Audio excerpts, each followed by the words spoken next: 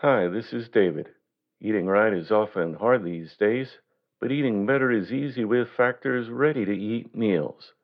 Every fresh, never frozen meal is chef crafted, dietitian approved, and ready to go in just 2 minutes. You'll have over 35 different options to choose from every week, including Calorie Smart, Protein Plus, and Keto. Also, there are more than 60 add ons to help you stay fueled up and feeling good all day long.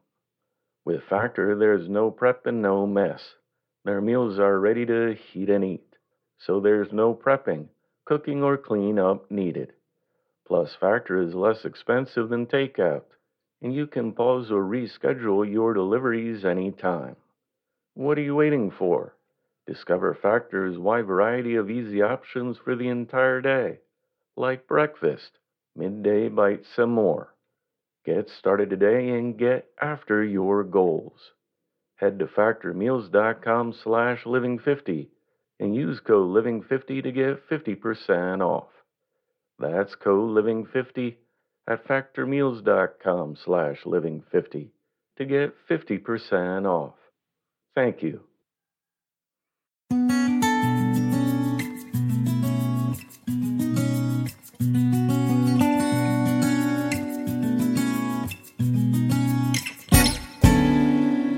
Welcome to the Inspirational Living Podcast. Creators of the new hardcover book, Evergreen, 50 Inspirational Life Lessons. A book that is sure to become your nightly bedside reading, and one that makes for a wonderful Christmas gift. Purchase your copy today for the special price of $19.99 until November 5th. Only 3 days left. Learn more at inspirationallifelessons.com. Today's podcast has been edited and adapted from the lecture, Does the Soul Exist After Death? By Shami Abinanando, delivered in 1900.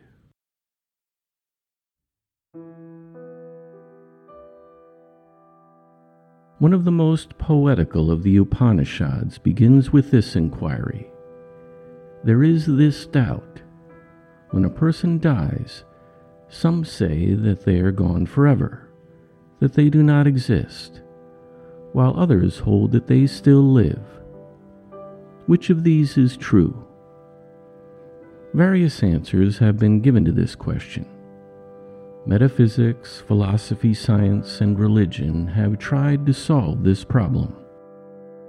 At the same time, attempts have also been made to suppress this question and prevent inquiry as to whether or not we exist after death.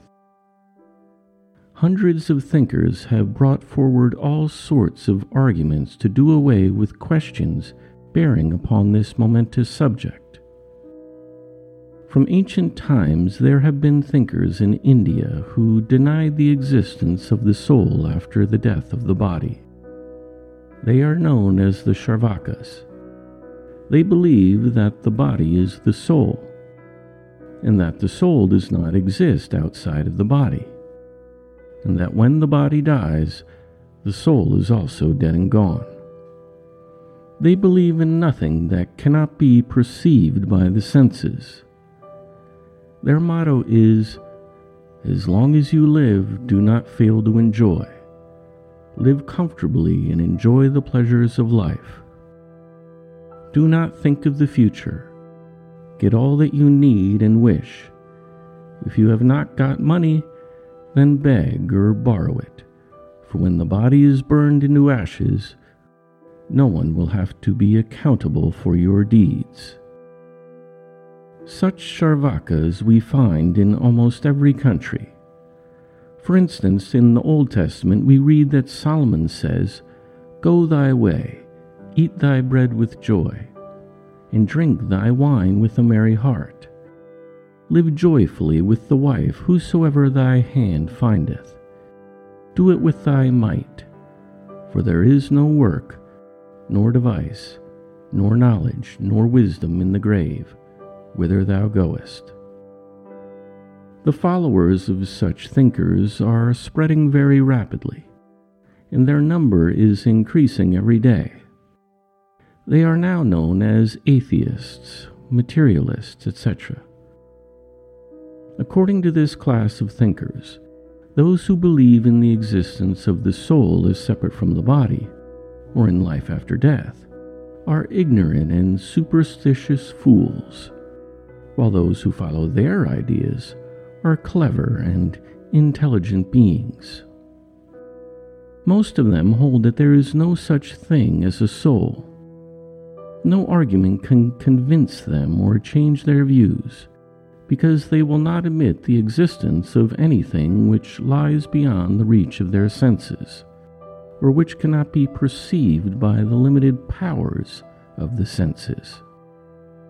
They have written volumes after volumes against the existence of the soul, and have tried to stop such useless questions of the mind, but in spite of their efforts, have they succeeded in stopping that innate question, what remains after death, which rises spontaneously in almost every human heart? No.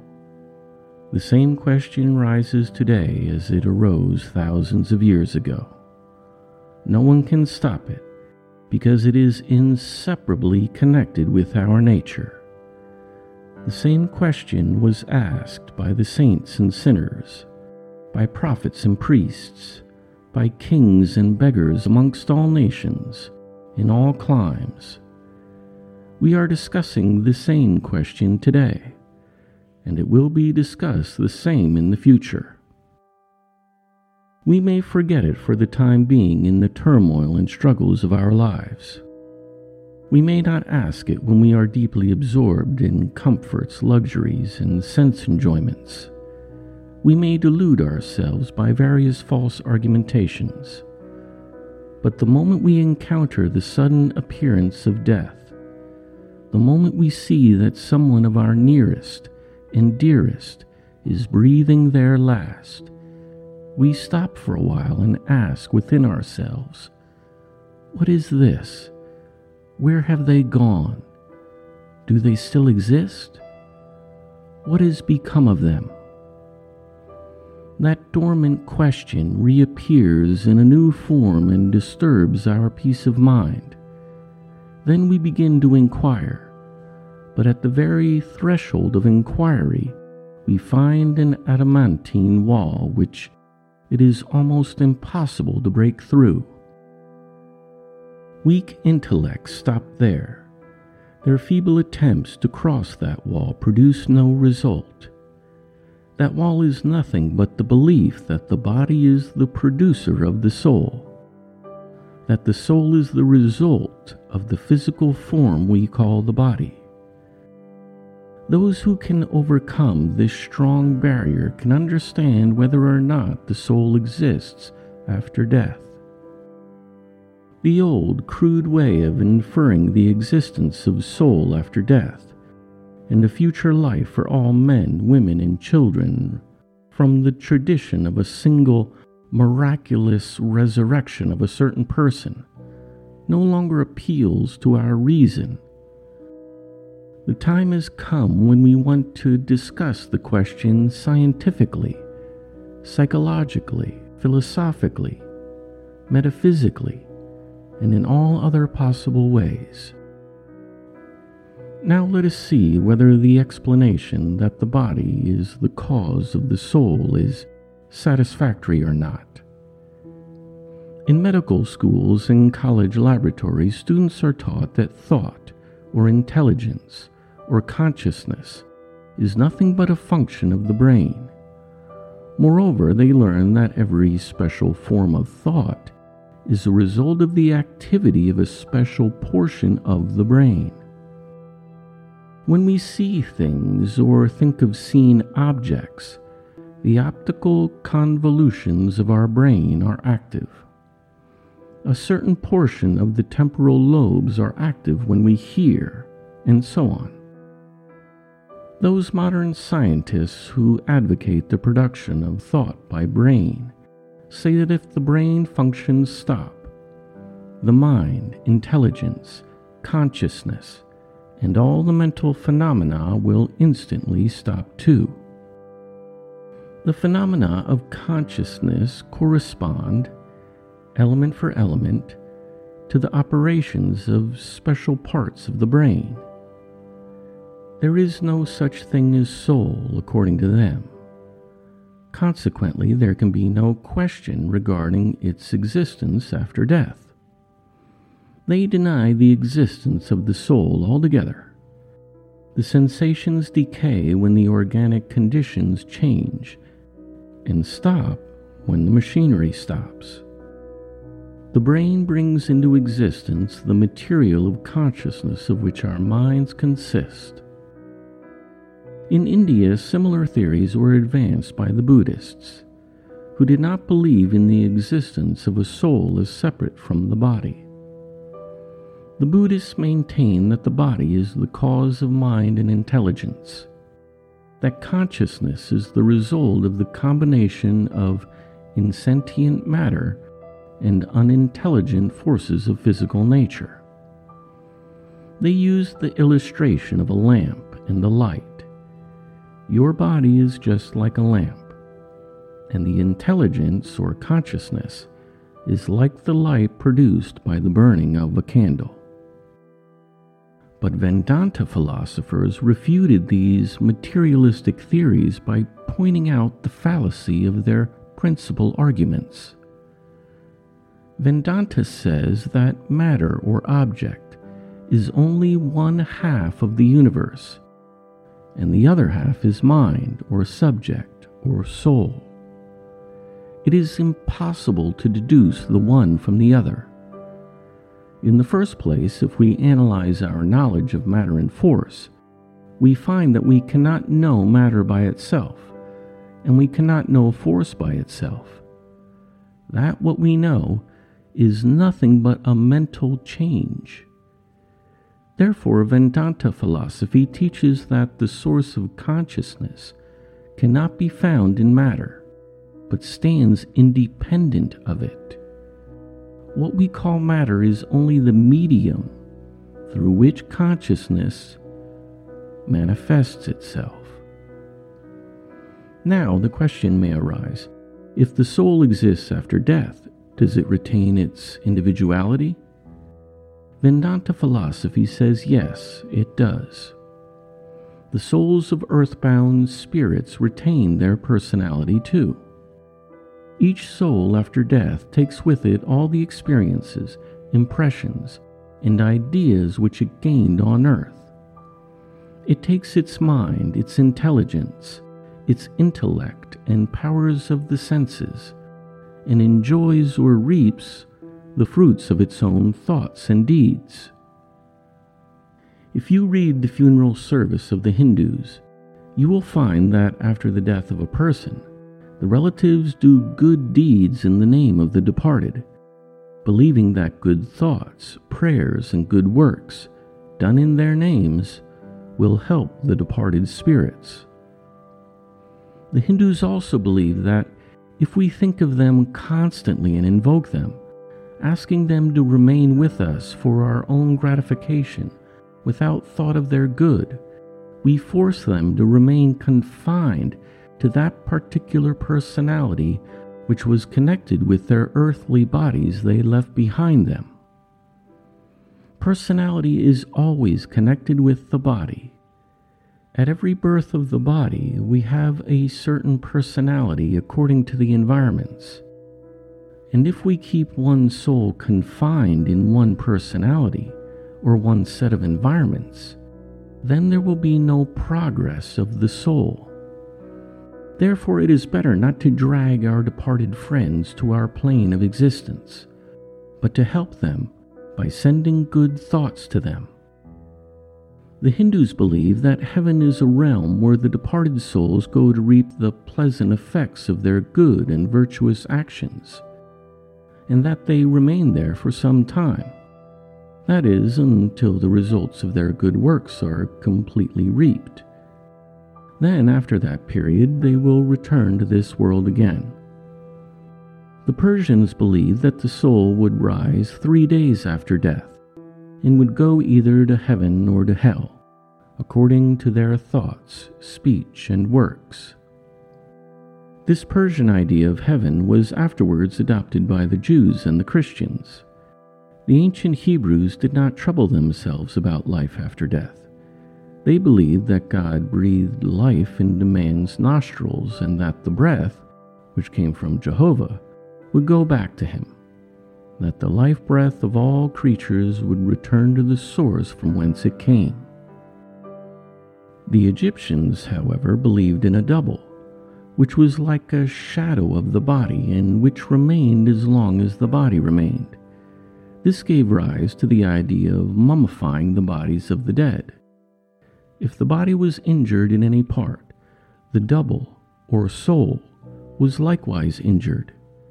So to keep the soul intact, they preserved the bodies. The Chaldeans believed in a double which would be annihilated if the body were destroyed.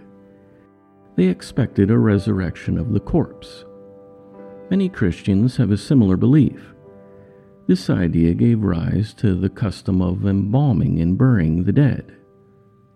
Some Christians still believe that the body will rise after death.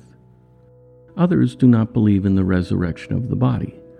They believe that the soul will remain and exist through all eternity, although it had a beginning.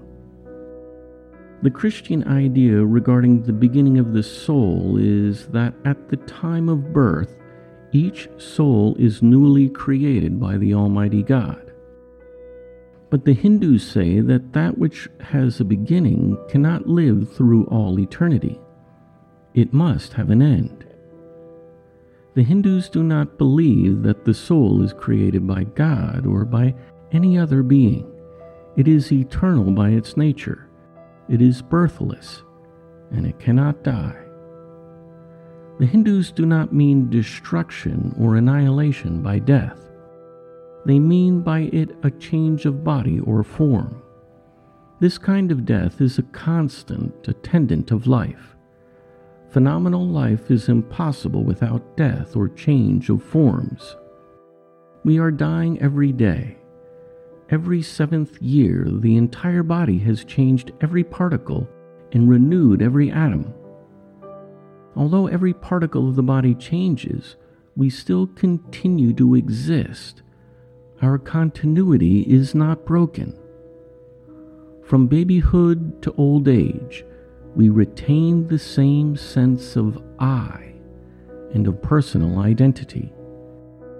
This continuity of the conscious agent, or I, cannot be explained by any physical or chemical law.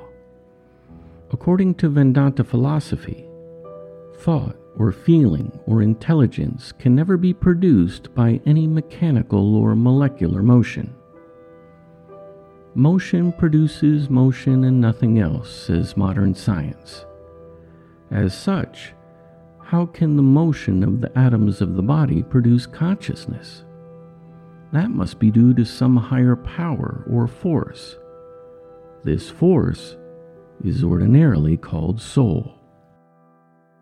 The soul is not subject to the atomic or molecular changes in the body. It is rather the cause of them. It is beyond all change and consequently beyond death. It is the basis of the continuity of the conscious state and of the sense of identity in the individual. As we survive and retain our individuality after each 7 years of change and renewal, so we shall live as individual souls after the final dissolution of the form of our bodies.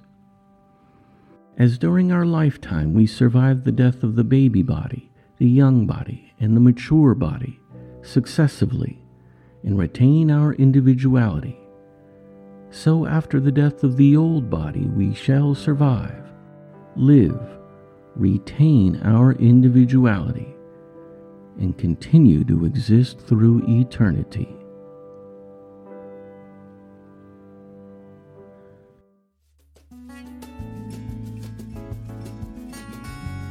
Imagine a new American Renaissance. Imagine a strong American spirit, revitalized by the common sense virtues and success principles of the past. Imagine that you have an important role in making it happen. Evergreen, 50 Inspirational Life Lessons, is your guidebook. Learn more at inspirationallifelessons.com. The Inspirational Living Podcast is a production of The Living Hour.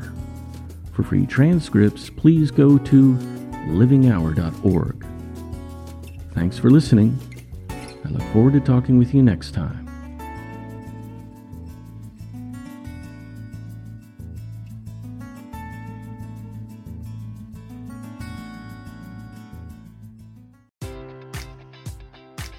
Enjoy all your favorite sports like never before at BetMGM. Sign up using code OldLine and receive up to $1,500 back in bonus bets if you don't win your first bet. When you register with BetMGM, you'll get instant access to a variety of parlay selection features, live betting options, and the best daily promotions in the business. And with BetMGM at your fingertips, every play and every game matters more than ever. Remember to use code OldLine and receive up to $1,500 back in bonus bets if you don't win your first bet.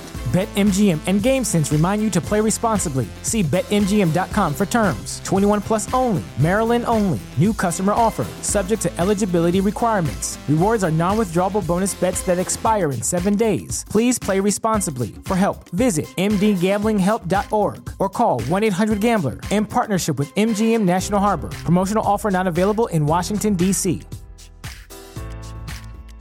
If you're a woman over 40 dealing with hot flashes, insomnia, brain fog, moodiness, or weight gain, you don't have to accept it as just another part of aging. The experts at MIDI Health know all these symptoms can be connected to the hormonal changes of menopause. And MIDI can help with safe, effective, FDA-approved solutions covered by insurance. 91% of MIDI patients get relief from symptoms within just 2 months. Book your virtual visit today at joinmidi.com.